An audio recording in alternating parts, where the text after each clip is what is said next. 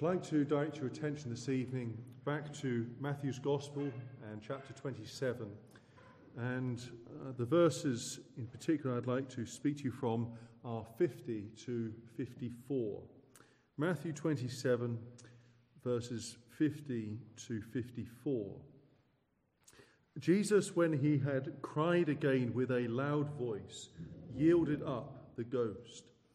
And behold, the veil of the temple was rent in twain from the top to the bottom, and the earth did quake, and the rocks rent. And the graves were opened, and many bodies of the saints which slept arose, and came out of the graves after his resurrection, and went into the holy city, and appeared unto many.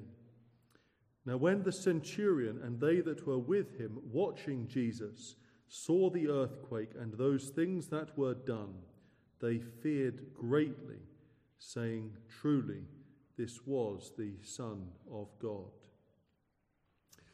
For 3 years or thereabouts, Jesus had preached and taught the people about the kingdom of God and how you can enter into it. And in the course of his ministry, in all that he did, he made no secret of the fact that he was the Son of God. Just as one example from Matthew's Gospel, in Matthew 11 and verse 27, he says, All things are delivered unto me of my Father, and no man knoweth the Son but the Father, neither knoweth any man the Father save the Son, and he to whomever the Son will reveal him. Repeatedly mentioning my Father then, and John's Gospel has many more examples of that as well.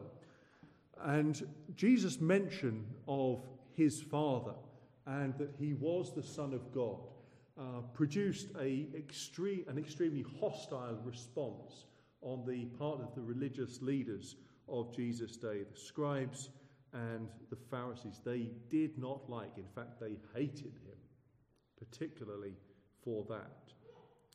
Why? Well, they said it was because he was blaspheming. But what was at the root of it was really the fact that they could not disprove the claims that he was making. And because they could not disprove them and the enormity of what he was claiming, and that threatened their hegemony, their power, their control, they felt threatened, and so they persecuted Jesus. They were jealous of him too. He taught with authority, we're told, unlike them. And the common people heard Jesus gladly. They were glad whenever Jesus was preaching. Not so with the scribes and the Pharisees. Great crowds followed Jesus.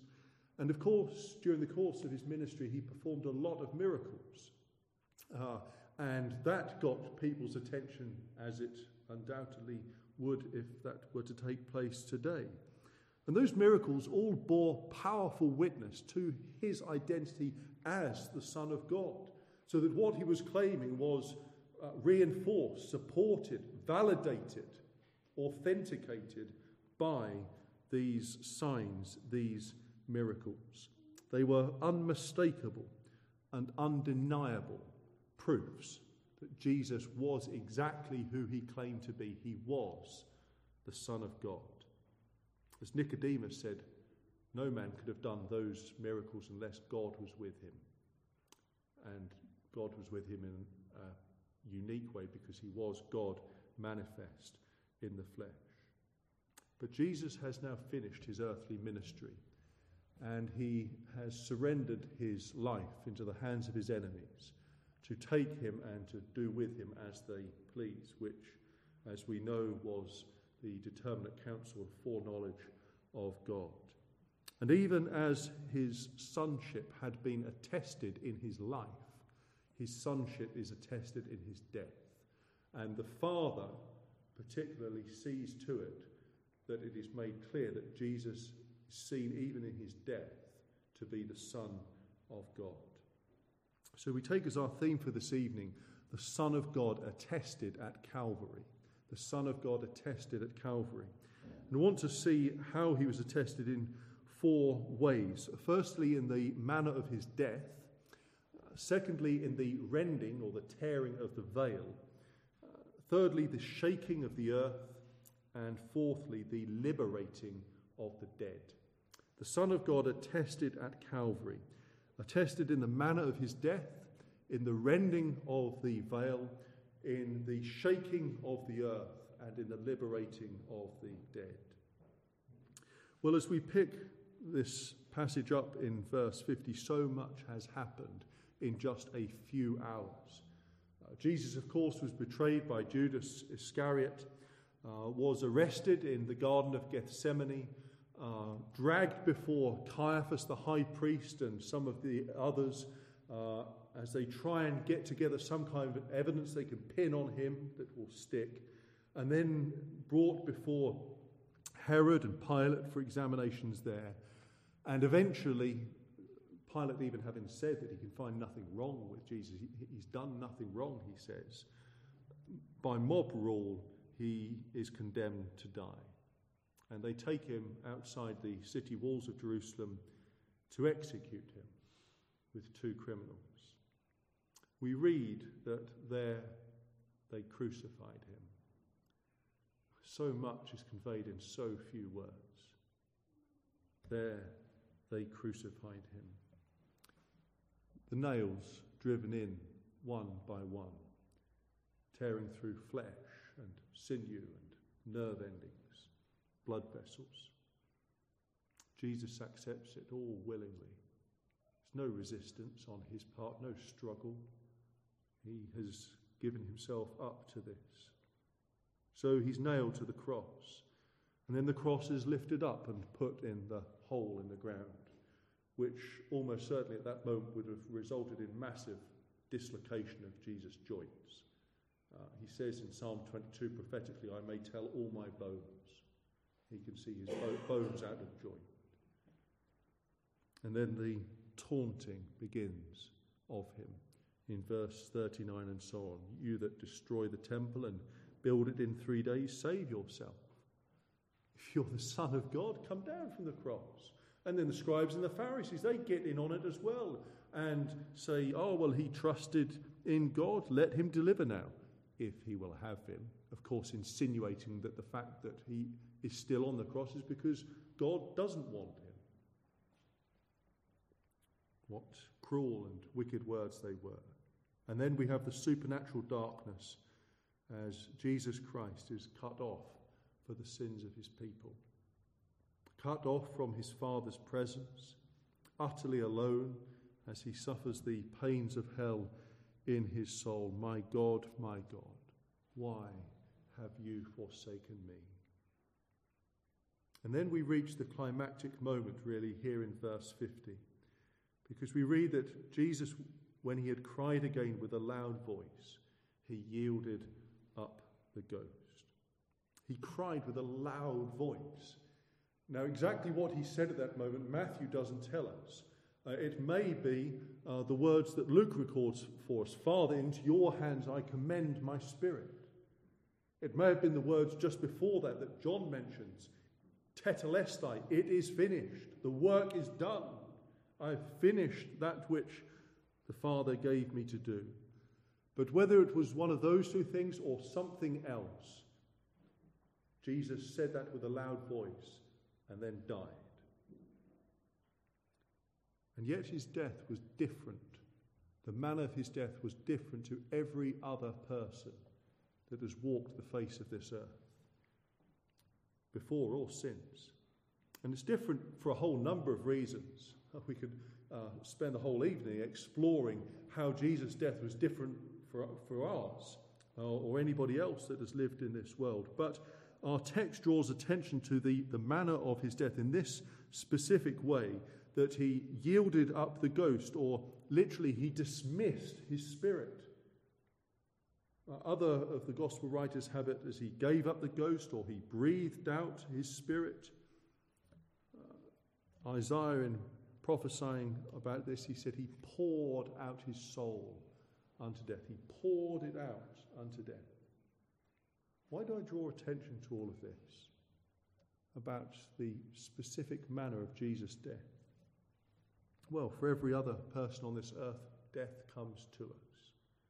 We don't really have control over when we die and how we die. The power of life and of death, death is the absence of life, does not reside with us. It resides with God. And death comes to us, sometimes unexpectedly, but ultimately death takes us. Jesus, however, we're told, dismissed his spirit. He yielded up the ghost. His body didn't give up in exhaustion simply because of the flogging and the crucifixion, though he would have been severely affected by that.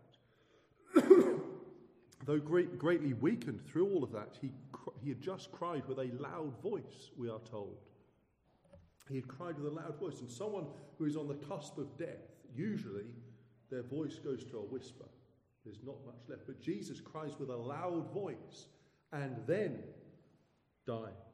He chooses to dismiss his life force, to take the life that he has as a human being and put it out so that there is no life anymore. He actively wills it. Thank you, Paul. Tickles developed in the throat. Augustine has a great quote on this. Augustine of Hippo, he says, he gave up his life because he willed it, when he willed it, and as he willed it. Because he willed it, when he willed it, and as he willed it. And so by the mere power of his thought, he passes from life into death. Jesus does that. He yielded up the ghost. Why? Why did he die? He died to save sinners like you and me. There was no other need for him to die. There was no other need for him to live and to come into this world other than that the Trinity had looked from eternity past at this great mass of humanity, and we're told that God so loved the world that he sent his only begotten Son into the world, that whosoever believes in him might not perish but have everlasting life. And the only way whereby you and I could have that everlasting life was for Jesus to give up his life and die. And out of sheer love, that is what Jesus said he would do. And so no man could take that life from him. He gives it up of his own accord. He knows he has suffered. He has done everything necessary for the work of redemption. And so he bows his head and he dies. And as he dies amidst the ridicule of the crowd, of the scribes and the Pharisees and all of these others that were around the cross.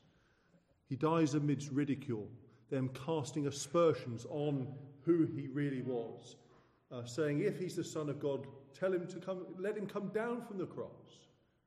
But of course, because he was the Son of God, he had to stay on the cross. Is this really the Son of God that has just died upon the cross? Well, yes, absolutely yes, it is the Son of God, because of the way in which he has just died. The two thieves are still struggling and gasping for breath, as you would do upon a cross. They've only been crucified a few hours, and some victims survived for days upon a cross, until they broke the legs, of course, and that speeded up the death. But Jesus has dismissed his life, and so the Father is showing, even in the manner of his death, that yes, this is my Son. But besides the darkness that has already gripped the land for 3 hours, other remarkable signs follow. And the first of these was the tearing of the curtain in the temple, or the rending of the veil. Now, children here this evening, I wonder if you remember what this veil was. You remember when the children of Israel came out of Egypt, Moses was told he had to make a tabernacle. And there was a specific design given for that. Plans were drawn up by God as to how that was to be made. And then later that was the pattern for how the temple was made. And the temple in Jerusalem had three main areas. There was the inner court, as it was called, and only Jews could go there. It was barred to the Gentiles, and the Jews could only come there if they were bringing a sacrifice. And that was the place where the brazen altar or the altar of burnt incense was. And so you would come with your 2 pigeons or a lamb, whatever sacrifice you were bringing, and the priest would meet you there, and the offering, the sacrifice would be made. Beyond the inner court lay the holy place. And in the holy place, only the priests could enter. And in the holy place was that 7-branched candlestick, it's often called a menorah now, I think, a golden altar on which incense was burned, and the table of showbread. That was in the holy place. But beyond that, the third part of the temple was the Holy of Holies, the most holy place. And when Solomon built the temple, the Ark of the Covenant was placed there in the most holy place. And the only person who could go into the most holy place, children, was the high priest. So Aaron and all those that followed after him. And he could only go on one day of the year. So 364 days of the year, you could never go into the most holy place, but only on one day, the Day of Atonement. And you could only go in with the blood of the Lamb. And he would go there to sprinkle it upon the mercy seat as a propitiation to turn away God's anger against his people for their sins. That was done every year. But of course, by the time of our Lord Jesus' day, there was no ark in the temple because it had disappeared, and there's all sorts of theories as to what has happened to the ark. There is a passage in Revelation which refers to it. But certainly in Jesus' day, the ark wasn't there. But what separated the Holy of Holies from the most holy place, and this is where I must get back on track, was the veil or the curtain. And this was an amazing curtain. You've never seen a curtain like it, because the Jewish historians tell us that this curtain was 60 feet long, 18 metres if you want that in metric, I think, at a rough approximation, and 30 feet wide, so 9 metres wide, and it was as wide as your hand in thickness. What a curtain. And that was there hanging in the temple, right down to separate the holy place from the holiest of all. Why was that there? Why do you think, children, God put a big curtain in his temple? And why do you think only one person could go in there, and that only once a year on a special condition of taking the blood of a lamb? Well, God was showing that because we are sinners, we cannot just approach him any old how, and that there is a natural barrier between us and God because he is holy and we are sinful. He cannot be approached just by anyone. It was a marker of separation because God cannot and will not tolerate our sin. And yet here, at the moment Jesus dies, we read about this curtain, that it was torn from top to bottom. The whole curtain, the whole 60 foot of it was torn. So it was a complete tear, not just a little rip in it, but the whole thing torn in half. And notice also in our text that it tells us it was torn from top to bottom. The top tore first and then went down to the bottom. Clearly an act of God coming from above. God miraculously caused this curtain, thick as it was, and you can just imagine trying to tear it with your hands. I mean, you just wouldn't be able to do it. It was that thick. Why did God tear it? Well, he tore it to show that through the death of his Son, the way into the holy place of all, even the very throne room of heaven, was now open, because all had been done that was needed for you and I to enter. Jesus died as God's law required, and by his death he has opened up a new and a living way to go to his Father in heaven. That is what Hebrews 10, 19 and 20 tells us.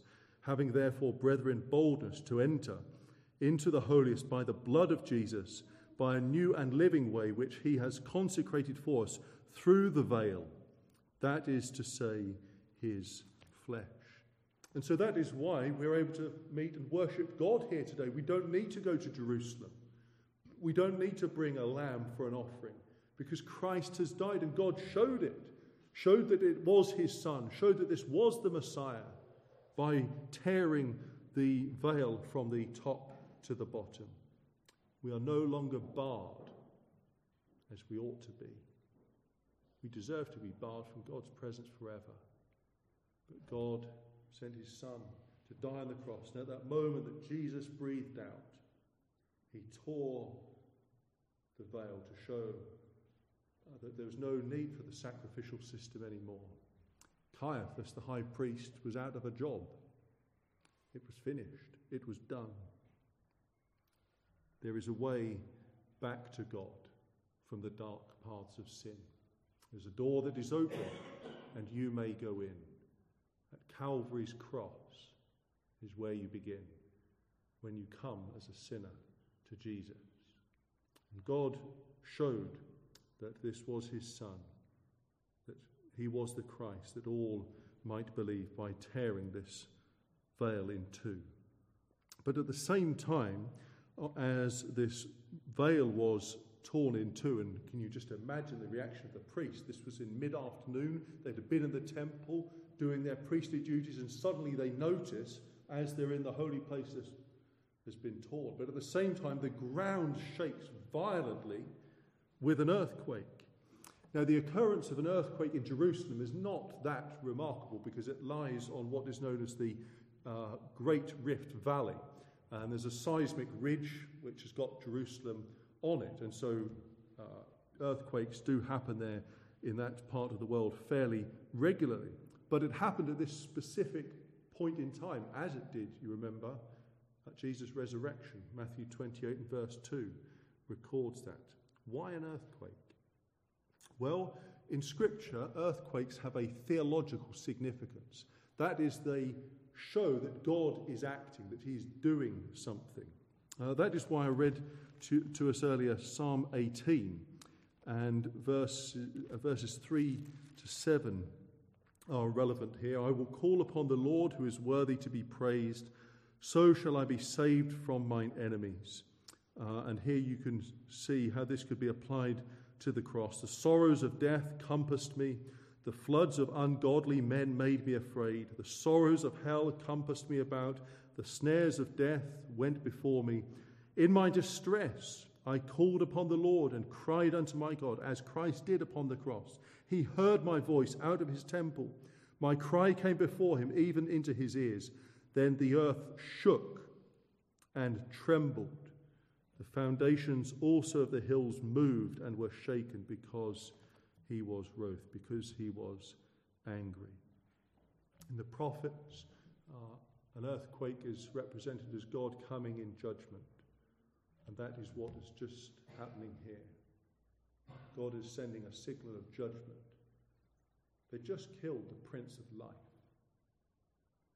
What a wicked act. And Peter will face them with that 50 days' time on the day of Pentecost. Killed the Prince of Life. But we can go further than that. There was not only judgment for those who actually murdered him, because God was judging his Son. That is what was happening. The judgment that should have been upon you and upon me, God said, no, I'll put it upon my Son. I'll judge him. The darkness and the earthquake show very clearly that God was acting in justice, and he was satisfying his justice so that he might show us mercy. And this earthquake tore the rocks apart, bore vivid testimony to what was taking place. This is what your Saviour did for you, my dear Christian friend. He took God's judgment upon himself. He took that cup.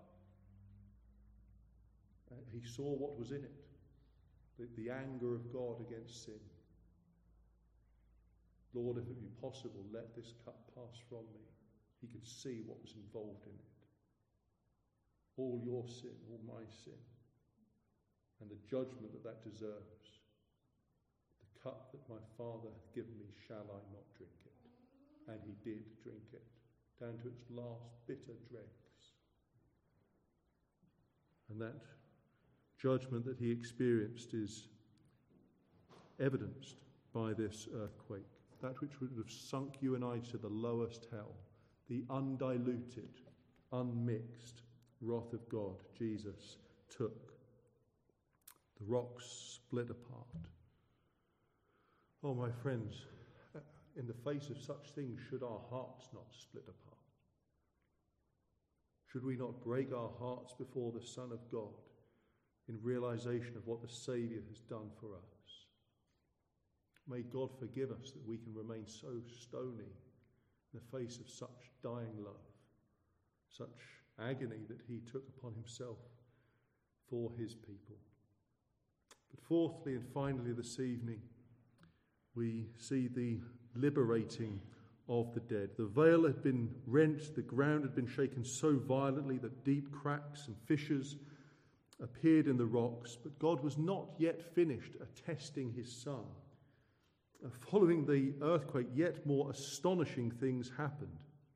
We read that the graves were opened, and many bodies of the saints which slept arose, and came out of the graves after his resurrection, and went into the holy city, and appeared unto many. Apparently, as a result of the earthquake, a lot of the tombs in the area were opened up. Now, with a really violent earthquake, that might not be that surprising. I mean, after all, the rocks were split.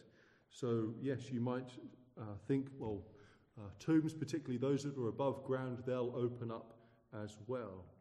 But even a heaven-sent earthquake can't account for what follows after that.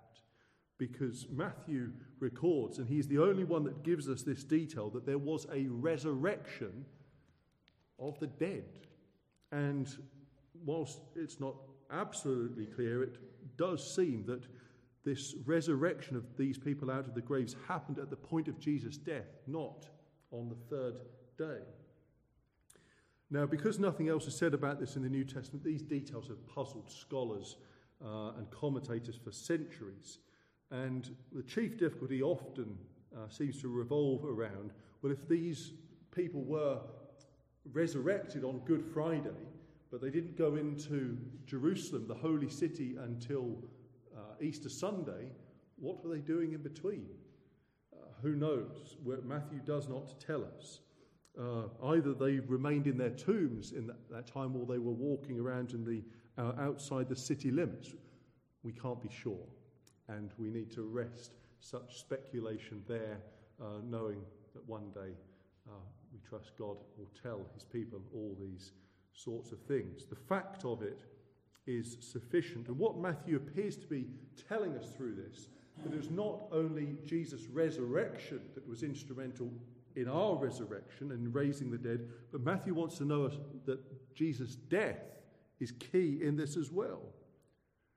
All these people that were in the graves, they were under the power of death, and yet Jesus, in dying, causes them to spring up to life again. He not only took away God's judgment that was against us because of our sin, but he defeated death. He defeated death. That's what Hebrews 2:14 tells us. It was this purpose that he took upon himself our human nature, that he might destroy him who had the power of death, that is the devil. He conquered death. And as it were, God the Father says, I want you to see a demonstration of this right now. Yes, there's coming a day when there'll be a resurrection of the just and the unjust, of every single person that's ever lived. Every unborn child, every aborted child will be resurrected. Those who've died in the sea, those who've been blown apart by bombs, everyone will be resurrected. That will happen. But at this moment, God says, I want you to know the power, the efficacy that there is in my son's death, that he is my son. And so he raises these from the dead. And we read that after Jesus' resurrection, they went into Jerusalem, that is the holy city, and were visible proof of Jesus' mighty work. Can you imagine it? There's some poor widow in Jerusalem. She mourns the loss of her husband of many years. And then one day there's a knock at the door. And she opens the door. It looks like my husband. It can't be. It can't be. But she touches him and talks to him, gives him something. And it is just astonishing. Absolutely astonishing. She get her neighbours round, look, my husband's back. How? What happened? Now, what happened after that, again, we don't know. There's various speculation on what happened to these people. Did they live a little bit longer and then die again, like Lazarus would have done, and Jairus' daughter would have done? Or some say, well, no, that just wouldn't, and Matthew Henry's among them that says this wouldn't really have honoured what Christ had done, that they had the proper resurrection, they were united body and soul, and they were ascended to heaven with Jesus. I don't know. We could talk about that afterwards. That could be a good topic for discussion, perhaps.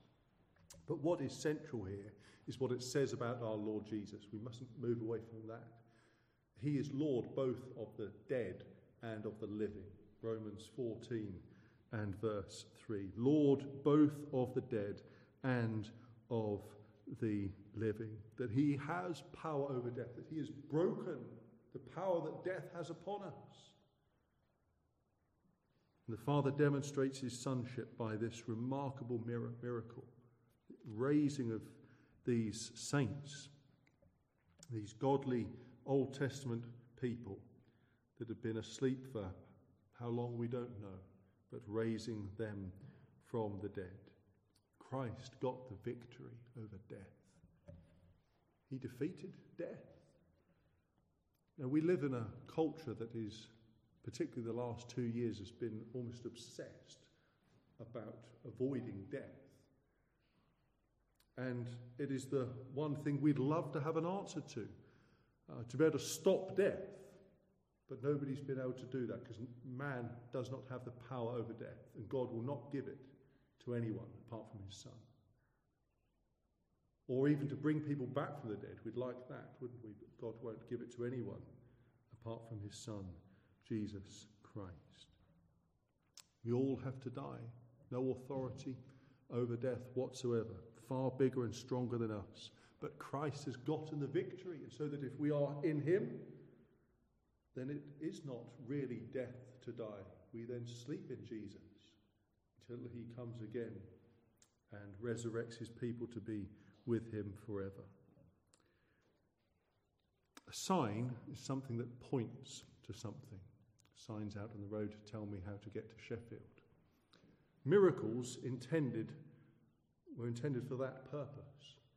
What happened here was miraculous.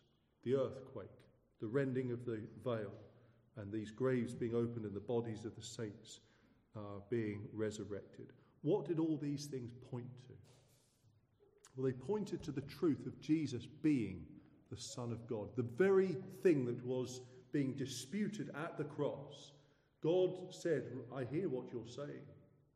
You're challenging, you're questioning whether he is my Son. And I'm going to tell you right now, I'm going to show you, demonstrate through these signs that he is my Son. How could he be the Son of God, they ask. Heaven answered with awe-inspiring succession of miracles. If you like, this was like the Mount of Transfiguration again, or like the baptism. There's no audible voice from heaven saying, this is my beloved Son, but the signs speak as powerfully and as clearly with the same message. And of all people, it was the Roman soldiers that heard and understood the message first. That's amazing, isn't it? To think of all the people that were around the cross. There was disciples afar off. The women were close round. The Apostle John, we know, was nearby. There's all the religious people, all the Jews, but it's the Roman soldiers. And hearing and seeing and experiencing all these phenomena, they first of all realised what it is. And there's a big change in attitude for the centurion and the soldiers. They had been just hours before laughing and taunting, mocking Christ, putting a reed in his hand, crown of thorns upon his head, clothed in scarlet. Hail, King of the Jews! Look at your king! They're terrified now, absolutely terrified, scared out of their wits. And now as they look up at the cross, which has just got a lifeless corpse upon it, Centurion and the others that are with him say this: truly, this was the Son of God. It was the Son of God. All you have said it wasn't, it was. No doubt in their minds at all, no uncertainty, without question, this was God's Son.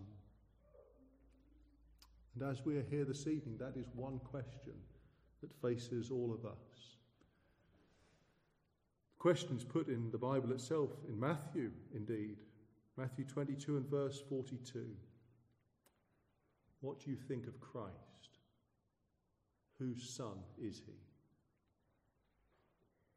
There is only really one answer to that question. He is God's Son. But do you know that? Do you believe that? Can you say with the centurion, yes, truly that was, and that is, even today, that is God's Son. And I know it because he's shown it to me. Is Jesus the Son of God in your estimation this evening, my friend?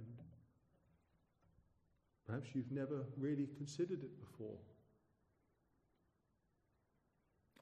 Maybe, like the soldiers, you've made fun, at least in your mind, of Jesus Christ and Christianity and all of that. It's all old nonsense, isn't it? That's what some people think. But how do you explain the death and the resurrection of Jesus Christ? It's historical fact. There's no getting away from it. Someone has commented that there is more evidence for the resurrection of Jesus Christ than there is for the life of Julius Caesar. You wouldn't doubt the life of Julius Caesar for one moment, so why would you doubt the resurrection of Christ? He died freely, voluntarily, for sinners, and took back that life again on the third day, so that he might give that life to you and to me, so that we might live forever and not die.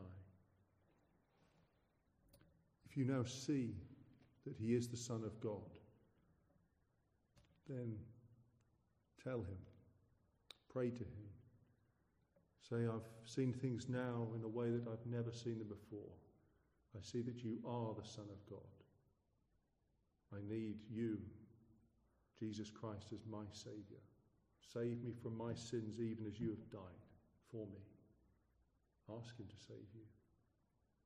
And for us that are his, that belong to him, may we ever live in such a way that our lives demonstrate, as God demonstrated, that Jesus is the Son of God. May that be resplendent in all of our lives.